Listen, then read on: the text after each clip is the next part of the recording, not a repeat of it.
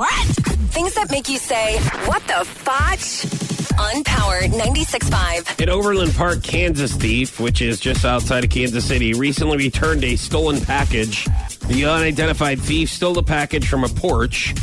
They then returned it along with a handwritten letter asking the homeowner for forgiveness. The letter read, quote, I know what I did was wrong and there's nothing I can do to change what has already been done. I have children and I want to be a better role model.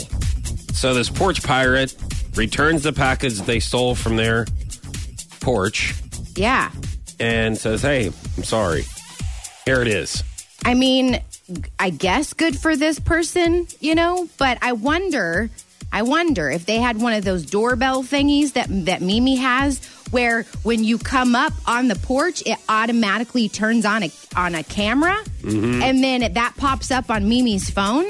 So I wonder if this person already got caught or saw one of those doorbell-y thingies. Yes. And then said, I better reach out to them and let them know what happened before they accuse me. Does it alert her cell phone? It does. Yeah, okay. And when you do this to it too, you can do certain dances, and I like to leave her little videos on there.